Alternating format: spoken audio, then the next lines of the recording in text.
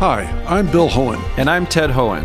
Over the past 50 years, our family has brought many world-class dealerships to Carlsbad, including Mercedes-Benz, Porsche, Audi, Honda, Acura, Jaguar, and Land Rover.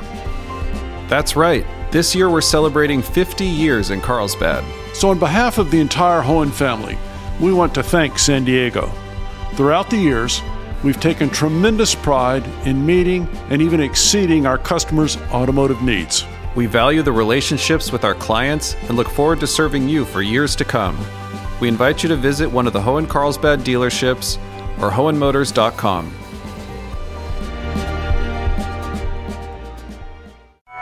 Water is released from Lake Hodges to reduce strain on the dam. There is a state mandate for Hodges right now that it has to be at 275 feet. I'm Maureen Cavanaugh with Jade Hindman. This is KPBS Midday Edition.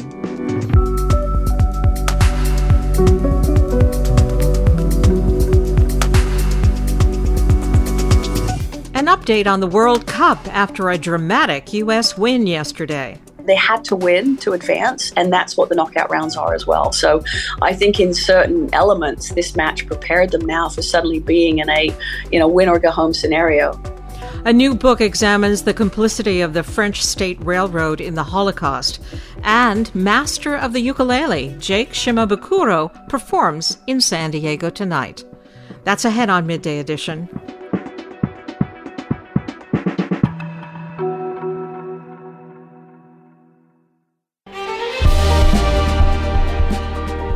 Hi, I'm Bill Hohen. And I'm Ted Hohen.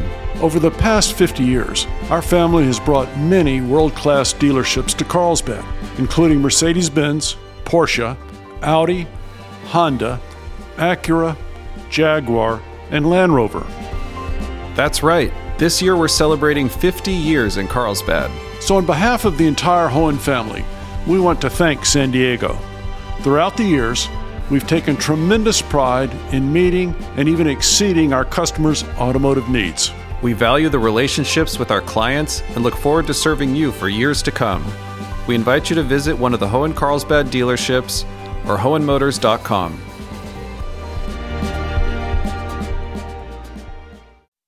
Concerns about the condition of the Lake Hodges Dam prompted officials to release water from the lake this week. Water is being released into the San Diego River to bring the lake's level down to 275 feet. Recent rains in the area have increased the level of the lake. Repairs on cracks in the 104-year-old dam have been ongoing for months. Joining me is KPBS environment reporter Eric Anderson. And Eric, welcome. Thank you, Maureen. The Lake Hodges Dam isn't anywhere near maximum capacity, so why did officials want to release water? You're right about maximum capacity. I think it's like 313 feet above sea level is how much water can be in that dam. But since the spring, officials have lowered the water level so they can do some repairs. Now, the dam itself, it's 104 years old. And as you can imagine, anything else that's 104 years old is going to need repairs occasionally. The dam needed some repair work done. So they lowered the lake level to 275 feet above sea level. What happened in the last week or so is that there's been enough rain in the region, and that lake collects water from a 248 square mile watershed. There's been enough rain there that it's brought the level of the lake up a couple of feet. So officials were just kind of getting it back to the level where they feel comfortable. Can the San Diego riverbed hold the excess water? Yeah, they were just going to release like 2 feet or so of water in the lake, and they did that over a period of 2 days. So no issues as far as the San Diego River is concerned. How is that repair work going on the dam? Well, it's going on a little bit longer than they initially expected. They thought they were going to be done by October, but that's not the case because they found some additional issues with the dam when they lowered the water level. So that work is going to continue until next spring. And of course, that means if you're a person who likes boating in that lake or you're a person who likes fishing in that lake, those activities are still off limits until this repair work is finished. Now, I know, as you say, Lake Hodges is used for a lot of recreational activities, but what is its main purpose? The main purpose is to help kind of bolster the city's drinking water supply. All of the reservoirs in the county represent about 10% of the water that we get for drinking water, and it's free because it's a runoff that comes from rains. That's where that water is collected, much less expensive than the water that San Diego County imports from the Imperial Valley or from the Metropolitan Water District. So it's also much less expensive than the water that's gotten from the ocean at the Carlsbad desalination plant. So it's a cheap source of water, although it's not as large as you might think. Now, the Hodges Dam, as you say, is more than 100 years old. After these repairs, how much longer is it supposed to last? Well, the good news is that it's only expected to last about another 10 years or so. There is a project in the works, somewhere in the neighborhood of $180 million replacement dam project that's going to happen 100 feet downstream from where the existing dam is.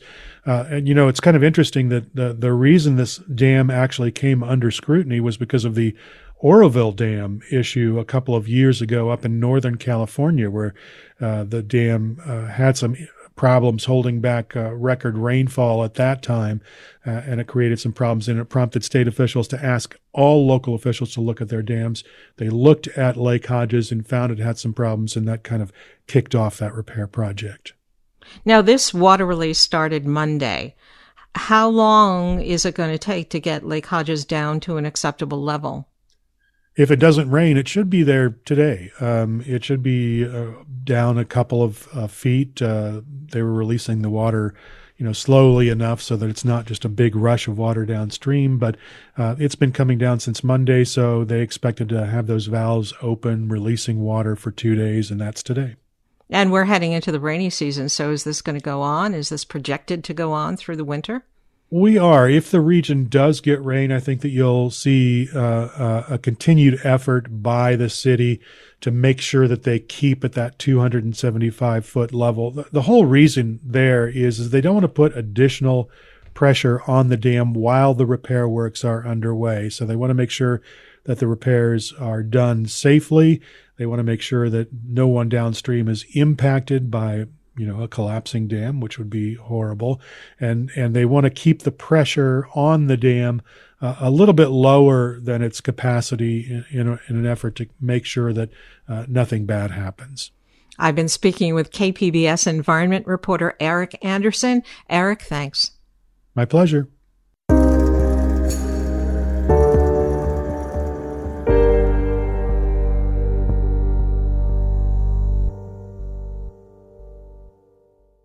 The U.S. men's national soccer team reached the final round of 16 in the World Cup after a dramatic 1-0 win against Iran yesterday. The team held on even after star player Christian Pulisic was forced to exit the game early due to an injury. The next test for the young American team comes Saturday when it will face the Netherlands in a knockout match. I'm joined now by Jill Ellis, San Diego Wave FC's team president and former coach of the U.S. women's soccer team. Jill, welcome back to Midday Edition. Thank you. Lovely to be here. Thank you very much. As a two-time World Cup winning coach, you are no stranger to World Cup drama. What did you think of yesterday's win? Fantastic. I mean, obviously, to get out of your group and advance to the knockout rounds, it's incredible. I mean, it's very, very competitive, and they were in a tough group. So, I mean, it's great. It's great for our sport. We just continue to grow our fan base, and the success of our national teams is critical to that. Star player Christian Pulisic scored the only goal in the match and paid a painful price for it, colliding with the Iranian goalkeeper and later leaving the match. What did you think of his performance yesterday? I mean, he is a game changer, and so I was. People asked me about the goal. I think it was incredibly brave. I mean, he knew he was going to take the hit, getting on the end of that, kind of risk life and limb to get onto the end of it. But that's what it takes at the top level. It's finding a way to win. I thought the first half was a good performance. I think we had the better of the game, and then obviously take a lead, and now the team you become going from being the hunter to being the hunted, and certainly we hung on there at the end. But overall, Christian, I mean, that's what he does. He's a specialist and scores goals. And, there was more than sports surrounding the match with Iran, including a tense press conference with Iranian journalists. How do you think the team and its coach, Greg Berhalter, managed to navigate the politics in addition to the match itself? It is challenging. I've been there myself, when you're in sports and obviously then there's bigger elements that come into play. And, those players are young that you alluded to at the beginning. And I thought they all handled it very well. And I heard Greg's comments. Their job is to try and keep the focus on the match and keep it on the game. But certainly, in sport, other elements come into it. And I thought they navigated it very well. And, I think the end of the game, before the game, Greg and the coach of Iran was very complimentary of each other, and I think they kept it in perspective. And as a former World Cup coach, how hard can it be to get the team focused on the next game after such an emotional win like that? Well, you always give them that, that night to kind of just enjoy being with their family and friends. But, I think this team, I think just the U.S. attitude in general, it's like there's work to be done. They're not satisfied. While you can enjoy that, I know with our players, with the women's team, it was like, okay, but there's now another goal. And, what I liked about this game is it actually gave them the feeling. They had to win to advance, and that's what the knockout rounds are as well. So I think in certain elements, this match prepared them now for suddenly being in a win or go home scenario. So I think they'll be ready. The fans are a big part of the World Cup experience, and that extends to San Diego. Last weekend, the Rady Shell was packed with fans cheering on the U.S. team against England. On top of that, your current team, San Diego Wave FC, broke attendance records in its first season. Why do you think soccer really continues to grow in popularity here? Well, I think historically, there's been so much talent in Southern California, in the San Diego area. So I think we have a history of developing players in this region. I think people have grown up with soccer. You all the way back to the San Diego Sockers when they started. We've had a women's professional team here in the past. So there is tradition and history here. But I think now what we're finding is, fans are, just really enjoying the game. I think it's, we've got talent, we've got heroes, we've got all the elements. And I think, San Diego is a town that likes to get behind winners and likes to get behind sports. And so I think it's a natural fit. And can you give us an update on what is happening with the Wave FC as it prepares for its second season next spring? Well, we're, our coach is, she's actually doing some commentary in Qatar at the moment, but she's, her and her staff are putting together. We have a draft coming up in January. Obviously, trying to secure players is part of rebuilding the team for next year. We had a fantastic year, but again, you want to constantly work and improving. And they'll be joining us shortly. And I think the end of January is when the players report back in for preseason. So it'll be here in no time. And in that short time, we're also trying to continue to grow our own footprint and build our fan base here. FIFA announced an all-female refereeing team will be officiating its first men's World Cup match on Thursday. What's your reaction to that? Incredible. I think it's brilliant. I actually know the referee that will be in the middle. I saw her actually out in Qatar and wish her all the very best. I think it's great. I think, talent is talent. And, physically, the women, they're well tested to be able to keep up with the demands of the game. And I think it's a tremendous statement. I think it's brilliant. And we've heard a lot about how young this U.S. men's team is. What challenges and opportunities does that bring to such a high-pressure atmosphere like the World Cup? Well, I think when you build a team for that stage, you certainly want that combination. You want some experience, and they have that. They have some older players. Tim Ream in the back is 30-something years old, so you want that balance. But I love the infusion of that, the youth, and there's a kind of just an attitude of they don't really know any better in terms of pressure, and so they're going into this. Many of them, most of them, for their first World Cup. So I think they go in with a hunger, with an intensity and a passion that's I think they're going to make some noise. I'm optimistic about the next game. And finally, what do you think the U.S. team needs to focus on to beat the Netherlands this weekend? Well, Netherlands, it's a very traditionally great soccer nation.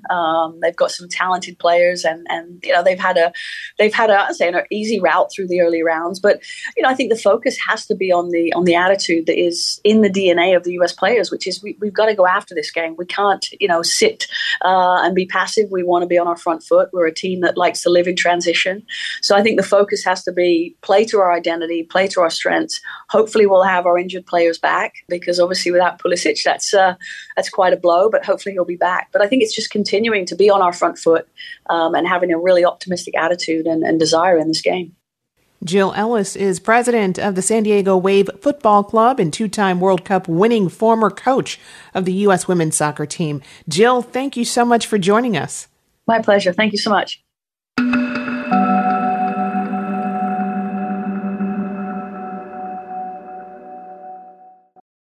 KPBS On Demand is supported by UC San Diego, offering the online Master of Data Science program, shaping the next generation of data-driven problem solvers. Learn more about the online Master of Data Science program from UC San Diego at omds.ucsd.edu. This is KPBS Midday Edition. I'm Maureen Cavanaugh with Jade Hindman. Mexico deployed hundreds of National Guard troops in Tijuana to combat violent crime, but data shows that crime hasn't decreased. KPBS border reporter Gustavo Solis explores the impact of Tijuana's growing militarization. You've probably seen this meme before, or at least a variation of it. It's of a man and a woman walking down the street holding hands. The man gawks at another woman passing by, and his partner just stares at him, mouth wide open in utter shock. There's a version of the meme circulating on social media in Tijuana. In it, the man is represented by thousands of National Guard troops who've been deployed in Baja California to tackle the spiking homicide rate. His girlfriend? Tijuana residents who are supposed to be protected by the National Guard. And the other woman? Well, she represents Tijuana flea markets. Maria Cortez makes her living in the city's flea markets. She sells secondhand clothes, and she laughed when I asked her to explain the meme to me. Cortez says that the National Guard troops come from parts of Mexico where American goods like Nikes and Levi's are hard to come by, so they like to shop around in the flea markets while they're in Tijuana. Y cuando vienen a Tijuana entran a sobre ruedas y miran los tenis Nike, viene la ropa de marca, ven cosas que allá donde vienen ellos no hay aquí, pues voltean y andan viendo qué compran. And while the troops shop, Cortez and others say that neighborhoods in Tijuana remain besieged by violence. There were more than 1,900 homicides last year in Tijuana. At first, residents were happy that the federal government was finally taking action. Cuando recién llegaron, fíjate que sí intimidaba, ¿no? Había como esa presencia, dices, ay, qué padre, ya nos sentimos más protegidos, ya a ver. But there's already been more than 1,700 murders in Tijuana so far this year, on track to surpass last year's total. The National Guard troops stationed in Tijuana did not respond to a request for comment. This isn't the first time that Mexico has turned to the military to fight crime. Cecilia Farfán Méndez is a researcher at UC San Diego. She traces today's efforts back to 2006. So the argument that was made about in 2006 was that because there was corruption in civilian law enforcement institutions, we needed to deploy the armed forces in a way that they had not been involved before until, the civilian institutions were developing up and corruption was rooted out of them. So it was always meant to be a temporary solution. Now, nearly 2 decades later, city and state police forces are still considered corrupt and ill-equipped to tackle cartel-level violence. In September, Mexican President Andrés Manuel López Obrador doubled down on the militarization strategy. He passed a law that formally made the federal police force part of the military. So far, the data show that this hasn't worked. Despite these deployments, we don't see security conditions improving in Mexico. Maria Cortez doesn't need data to know that her neighborhood is still a dangerous place. She recently gave me a tour. She pointed out the house where the local meth dealer lives and the playground that people use to shoot up heroin. They operate in the open, and Cortez says that the National Guard still does nothing to stop them. Claro que no, nada. Ellos no. Tienen miedo, yo creo. No sé si el gobierno no. Cortez says that the soldiers are either scared or they just don't want to bother. To make matters worse, soldiers in other parts of Mexico have been accused of human rights violations. Farfán Méndez says this is also something that isn't new. What has been documented over the years, especially by human rights activists, is that unfortunately, these deployments tend to really erode human rights. Teresa Martinez is a researcher for the think tank Mexico Evalúa. She has spent years conducting fieldwork in neighborhoods like the one where Maria Cortez lives. She says that the current conditions are so bad that people are actually willing to sacrifice some of their own civil rights for more protection. For citizens, my rights has been violated every single minute, every single day by the organized crime or any other criminal. So I don't care about the human rights. But she says that's only acceptable if the armed forces brought here to protect them actually accomplish their mission. That report was from KPBS border reporter Gustavo Solis, who joins me now. And welcome, Gustavo. Hello, Maureen. The National Guard troops can't spend all their time shopping at flea markets. What's really stopping them from being an effective force against violence? You're right. They can't, and they don't spend all their time shopping at flea markets, just to be clear. They're actually kind of hard to miss when you're driving around Tijuana, right? They ride on the back of pickup trucks, dressed in camos, carrying assault rifles. Probably the most visible thing they do is traffic stops, kind of like DUI checkpoints here.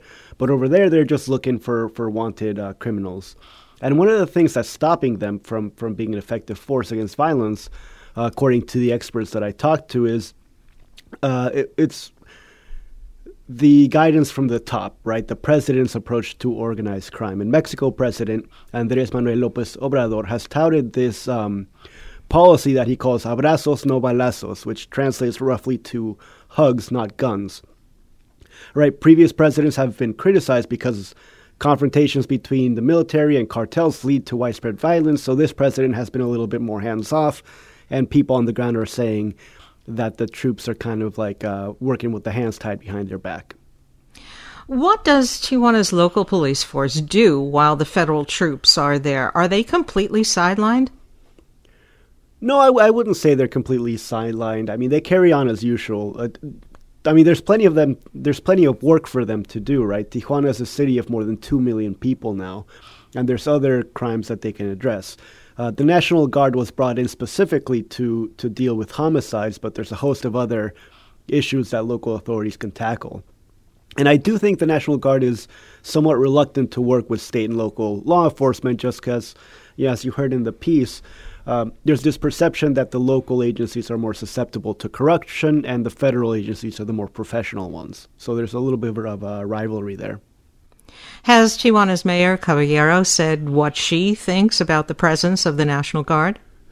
Well, she's been pretty supportive of their presence, and so has the governor of Baja California. And politics do come into play here, right? The mayor and governor are both part of the Morena party, which is the party that President López Obrador started.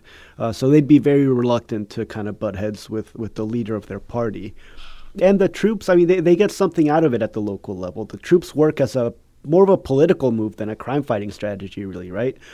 You hear experts say that more militarization doesn't reduce the homicide rate. In Tijuana, they're actually on pace to surpass last year's total. But what the troops do is they're a show of force. They're a very visible presence that the government is trying to do something about it. So elected officials can kind of point to those trucks and the camo and the machine guns and say, hey, look, we're doing our best. You mentioned that the governor of Baja is supportive of the national troops. Are there National Guard troops in other areas of Baja as well? Yeah, they've been deployed all over the state, thousands. Not just, obviously, most of them are in Tijuana because it's the biggest and most violent city, but there's several in Ensenada and Mexicali as well. And in terms of Mexicali, I mean, homicides are kind of on pace to be what they were last year. There were 288 total last year, and they're at 250 through the first 10 months. Ensenada, I would say, is the lone bright spot right now. The city had 341 homicides last year, and so far this year, they're down to 140, so they're cutting that by more than half, which every other city is kind of staying the same. Have the leaders of the National Guard forces released information about any kind of strategy they have to stop the killings and the cartel violence? So when they came in, well, they've been here for years, but at the start of this year, they released a list of I forget if it was 100 or 150 top, most wanted that they wanted to tackle. And they have managed to capture some of those people. I don't know how many. I got a chance to interview a general of the National Guard in the spring for a separate story. And at that time, they were touting the fact that homicides had decreased. And he was right. If you look at the first 5 months of 2022, there were fewer homicides each month compared to last year. So Tijuana was on track for a very good year. But since then, I mean, in the piece mentioned June was a particularly bloody month with an average of 7 homicides a day. Since then, they've just outpaced last year's total, and they haven't really been as vocal as they were earlier in the year. And how long will the National Guard be in Tijuana? Not sure. I mean, at this point, it is starting to feel like it's going to be indefinite. I mean, the soldiers come and go. The deployments last 4 to 6 months. But they've been here for a long time, and they keep on growing in scope, especially now since President López Obrador has expanded the size and the scope of the military. And the federal government, has passed laws that kind of formalize the National Guard as being more of a military force as opposed to a law enforcement force. I've been speaking with KPBS border reporter Gustavo Solis. Gustavo, thanks. Oh, thank you, Maureen.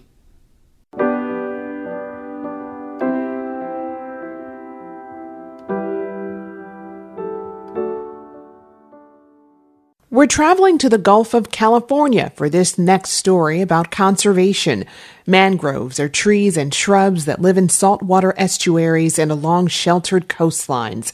They're considered one of the planet's most important ecosystems, but they are disappearing worldwide. So an indigenous conservation group is working to protect some of the northernmost mangroves on the North American continent. From the Fronteras desk in Hermosillo, KJZZ's Kendall Blust brings us the story. Eliseo Barnett starts the motor on a small blue and white boat, or panga, and begins the short trip from the little town of Punta Chueca to the vast Isla del Tiburón, the largest island on the Gulf of California and part of the indigenous Comcaac territory. It's a warm, sunny afternoon. Waves lash the side of the boat, and wind whips Erica Barnett's straight black hair across her face as she watches dozens of herons, seagulls, and small coastal birds bask in the shallow waters just off the shore. Beyond them stretches a dense mass of green leaves, part of a huge mangrove estuary on Tiburón Island. It's one of about a dozen interconnected stands on the Infiernillo Channel, a narrow stretch of ocean between the island and the Sonoran coast, all Comcaac territory. Mangroves cover nearly 2,400 acres of the channel. Barnett, a local conservation leader, calls the mangrove forest a kind of kindergarten or nursery, providing a protected habitat for important marine species like crabs, shrimp, and fish, as well as birds and sea turtles. That's important for a fishing town like Punta Chueca. Si se acaba el manglar, se va a acabar la pesca para nosotros. Eliseo Barnett is Erica's cousin and a member of her conservation team.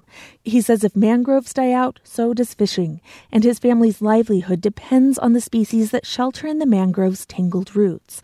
More than that, he says caring for this region is a value passed down from his ancestors. Somos un grupo pequeño, pero estamos haciendo algo grande. So though their conservation group is small, he says, they're doing big things, starting with collecting mangrove papagules, the long, slender green and brown stalks that grow from mangrove flowers. Walking along the beach on Tiburón Island, Erica Barnett occasionally stoops down to pick up a stray mangrove propagule. She collects the ones that wash ashore. Es muy importante agarrarlas de la orilla porque esos son los que se secan. Rescuing them is an idea that came to her years ago, watching them wither on the beach near her childhood home. Se nos ocurrió agarrarlos y guardarlos. Her family propagated the plants and took them to the El Paraíso estuary.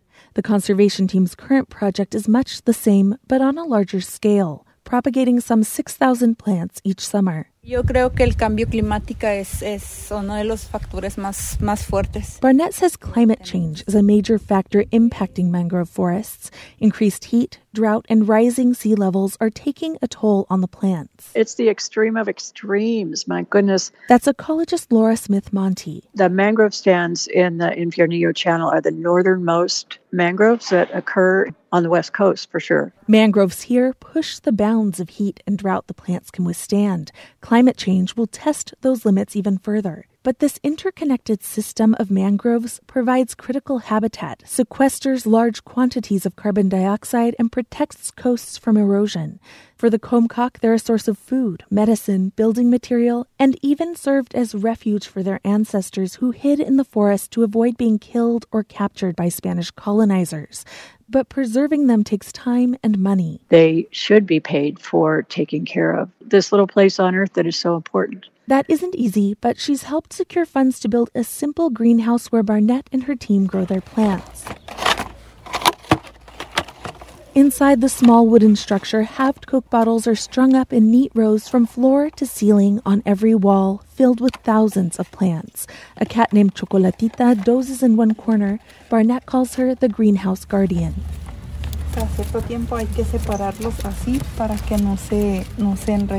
She pulls some of the plants out of their makeshift pots, demonstrating how she separates their red roots, keeping them from becoming tangled and difficult to plant. Reforestation is challenging. The hot, arid climate has meant using different strategies than mangrove restoration projects in other parts of the world. And strong currents and fluctuating tides in the Infiernillo Channel have washed away smaller reforested plants. Pero ya estamos aprendiendo mucho. It's been a learning process, Barnett says. This year, she'll let the plants grow larger, following advice from one of the few other mangrove conservation teams in the region. Looking out at the mangroves, she says she's determined to make this project work, both for the plants and for her children, Para que mis hijos y mis sobrinos, who she hopes will carry on her mission. I'm Kendall Blust reporting from Punta Chueca.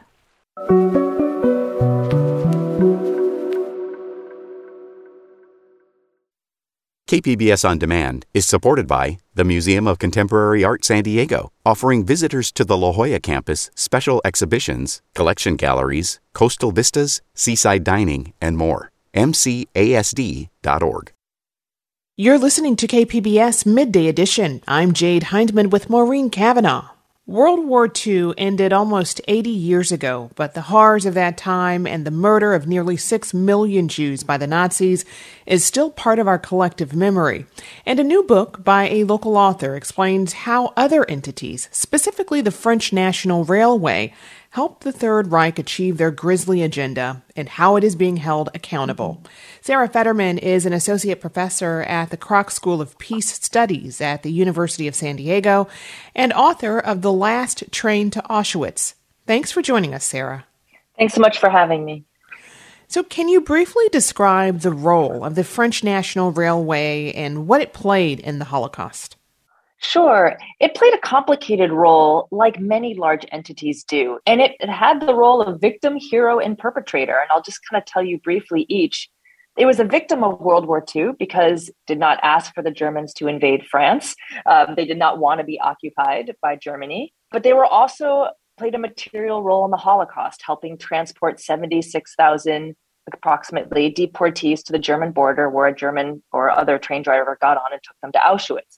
So they were transported in what we now call cattle cars. So in grisly conditions, many did not survive the journey and were horrified. And some of the survivors I met said it was the journey was worse even than Auschwitz in some ways. But then the company also had a story as a hero in that at the same time that these deportation trains were going, a number of railway workers helped sabotage trains that were headed to the Normandy beaches to fight off the Allies. And they sabotaged those trains, helping the Allies actually secure Normandy. So like many large groups, they were hero, victim, and perpetrator, but they did play a material role in the Holocaust. So this book that you wrote, it isn't a history book because you show that the actions taken back then still reverberate today. In what ways? Yeah, I think we're seeing a lot of institutions struggling with these questions of atonement. What do they owe for these historic transgressions that today's executives did not actually personally participate in? So they were actually held accountable first in France in the 1990s when archives opened, the end of the Cold War. There was a lot of Holocaust reckoning taking place. And survivors found documents that showed that they were paid for some of the transports within France and began to sue the company. And those lawsuits went on. They never actually resulted in any definitive rulings against the company. But then the courts closed in France. And then the lawsuit moved to the United States, where the company actually bids for contracts. So there were a number of boycotts here and made it difficult for the company. And the company has since opened up its archives, made apologies. There was a large settlement. So they've been in this actually longer process of reckoning than many other companies. What piqued your interest in telling this story? Well, when I first moved to France, I was transferred there for work. I had stayed in touch with a history professor, and he said to me, hey, when you get to Paris, find out if those French train drivers kept their jobs after the war. And he meant the ones that drove the trains, the Holocaust, transports. And I sort of forgot about his question until I saw my own name on a Holocaust memorial wall. It was somebody who had the exact same spelling. And it got me interested in, well, wait a minute, what was the role of those trains? So I had no notion at the time that I started poking at this that there was a contemporary conflict. I just wanted to understand the history. And your book is academic. You've done tons of research, but it's also full of very touching human moments. How did you balance these two aspects of your book, and why did you do it that way? Thanks for asking that question, because it was a real struggle with some of the publishers early on. Some just wanted the history book, some just wanted the survivor stories. And I thought they both matter. We need the law, we need history, we need the voices. So the chapters, the way the book works, I have their voices kind of from 1938 till about 2016. But each chapter ends with what's happening in the lives of these four people that are on these last trains to Auschwitz. So you sort of get this like head and heart feeling when you're reading it. Like it's very interesting, the history, and it's very interesting, the law and the battles, and then remembering why this matters at all. It's sort of easy to get caught either in one or the other.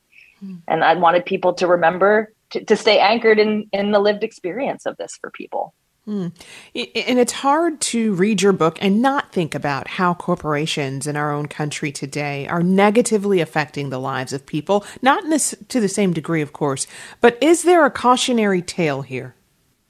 Oh, there's so much for us to learn about this for our contemporary days. Hannah Arendt, the political philosopher, talked about Schreibtischtäters or desk murderers, meaning like people you're far away from the action, but little actions that you're doing are contributing to harm. So it really woke me up to kind of what are the small ways in which we are complicit in different human rights violations or environmental catastrophes, whether we work in these companies, whether we buy their products and don't say anything, whether we're shareholders and don't vote, on the boards and so on. So there are a lot of ways that we are all participating. And when I saw how much people were holding the train company accountable, like they shouldn't have done this. And I think, well, they actually had guns to their heads. We don't. And how much do we resist? Sarah Federman is doing a live virtual event tonight hosted by Warwick's in La Jolla. You can find details on the events calendar on the Warwick's website. And Sarah, thank you so much for sharing this story and joining us today. Thank you so much for your time.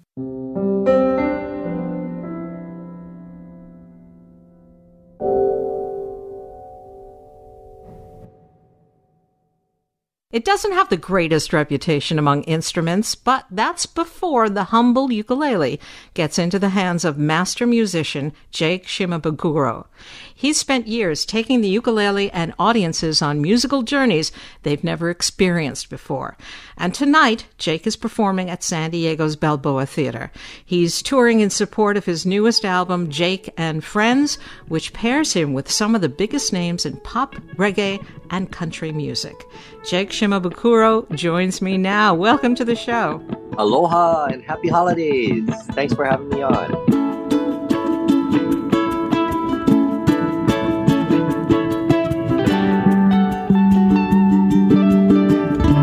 It's our pleasure, believe me. Now, even after all these years of performing and all your albums, when you tell people who don't know you that you play the ukulele, what kind of reaction do you get?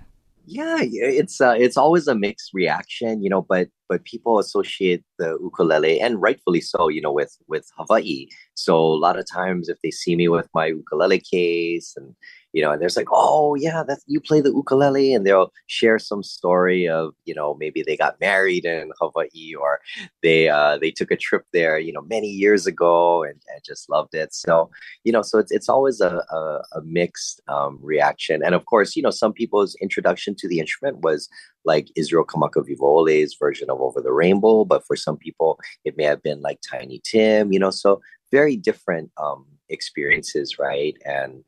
But one of the things that I find that is always consistent is the joy that it brings people. And then do you shock those people by showing them what you can do on the ukulele? No.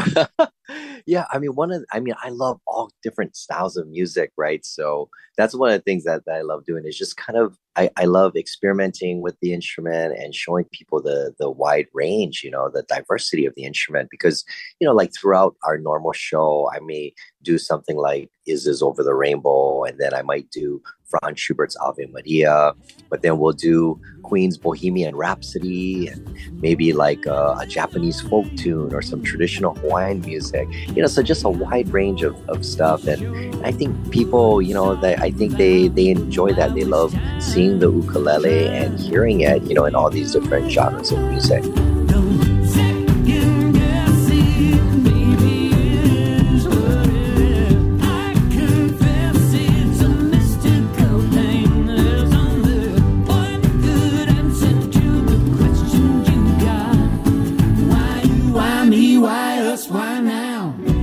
But was it difficult to find a place for the ukulele in something like jazz or rock and roll?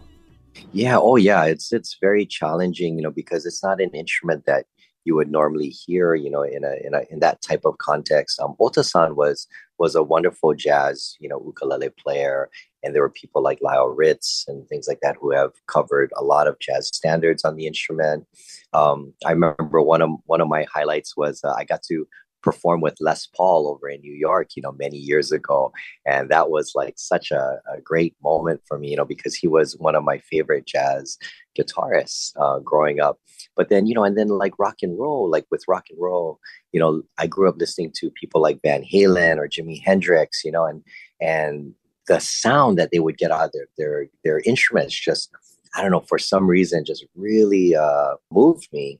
And so that's when I started experimenting a lot with amplification and using overdrive and distortion pedals, doing different things to manipulate the sound of the instrument to capture that essence of that overdriven guitar sound, that you'd hear on the old Beatles records. There's nothing you can do that can't be done. Nothing you can sing that can't be sung. Nothing you can say, but we can learn to play the game. Easy. There's nothing you can make that can't be made. No one you can save that can't be saved. So, so I do a lot of experimenting with that kind of stuff during the show. And we'll do things like We Will Rock You. We'll do like, play a little bit of Sunshine of Your Love and, little things here and there, just to kind of capture the essence and the spirit of that style of music, because that's something that really appealed to me, when I was growing up. On your new album, Jake and Friends, you work with a host of legendary musicians like Bette Midler, Jimmy Buffett, Vince Gill, Willie Nelson. What's it like sharing the studio with such a wide variety of well-regarded musicians? Oh, it was such an honor. I mean, they're all my heroes, right? So, being able to record with them in the studio was amazing. Especially now with technology. So many collaborative records are made just remotely, right? Like someone would do their track and then they would send it over, to another studio, and then the musician that they're collaborating with just record their track and then send it back, and then they mix it and put it all together. But with this record, we were very fortunate. Like I had the opportunity to fly, to different studios and record, with all these artists. So like Bette Midler, we recorded in LA, Jimmy Buffett. Jimmy Buffett, we recorded during the pandemic. So that one had to had to be recorded remotely. But, all the other ones like Warren Haynes were recorded in North Carolina. Ray Benson were recorded over in Austin, Texas. Of course, Jack Johnson and Willie Nelson and Lucas Nelson, we recorded ours in Hawaii since they all live in Hawaii. And, but yeah, it was just such an incredible experience, being in the studio and actually playing together, and getting live takes. I mean, that's so magical. Even there's two instrumentals on there. One is with Billy Strings and another one is with Sonny Landreth, I'm a huge fan of both of them. And so being in a studio with them, and writing, being able to compose a song, in the studio and then recording it right there, that was truly magical. And now the purple dust of twilight time steals across the meadows of my heart. High up in the sky. You mentioned the pandemic, and I suppose like for so many artists, performing was almost impossible during the height of the pandemic, in front of audiences. What's it like getting back on the road? It feels wonderful. I mean, I am just so grateful that we have the opportunity to come together again and to, especially to play in front of a live audience. I mean, there's nothing like it, that connection and that energy. And at the end of the concert, when everyone's just like feeling so good and, you just see people smiling and walking out of the theater or the hall, it's such a beautiful, beautiful, feeling, I mean, it's for me, it's why, I love doing what I do. I mean, because anyone can just sit at home and play their instrument and play music. But when you're in a concert hall with people, that energy is infectious and it takes you to a place that you can't get to just by yourself. It's a collaborative effort, with everyone in the audience, everyone working hard behind the scenes, it could be the ushers and, the volunteers, the security, the theater staff. I mean, everybody, it's their energy, their passion that just makes the experience so magical. So it's truly, it's truly one of the most, I think the ultimate collaboration. And that feeling is, I mean, it's just, it's priceless. My guest, Jake Shimabukuro, performs tonight at the Balboa Theater. And Jake, thanks so much for speaking with us.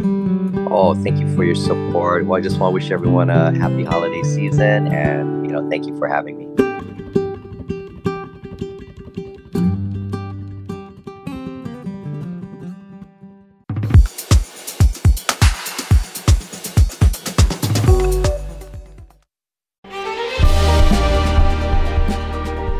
Hi, I'm Bill Hohen. And I'm Ted Hohen.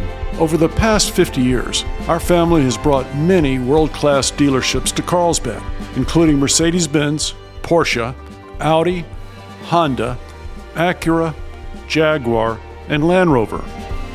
That's right. This year we're celebrating 50 years in Carlsbad. So on behalf of the entire Hohen family, we want to thank San Diego. Throughout the years, we've taken tremendous pride in meeting and even exceeding our customers' automotive needs. We value the relationships with our clients and look forward to serving you for years to come. We invite you to visit one of the Hohen Carlsbad dealerships or hohenmotors.com.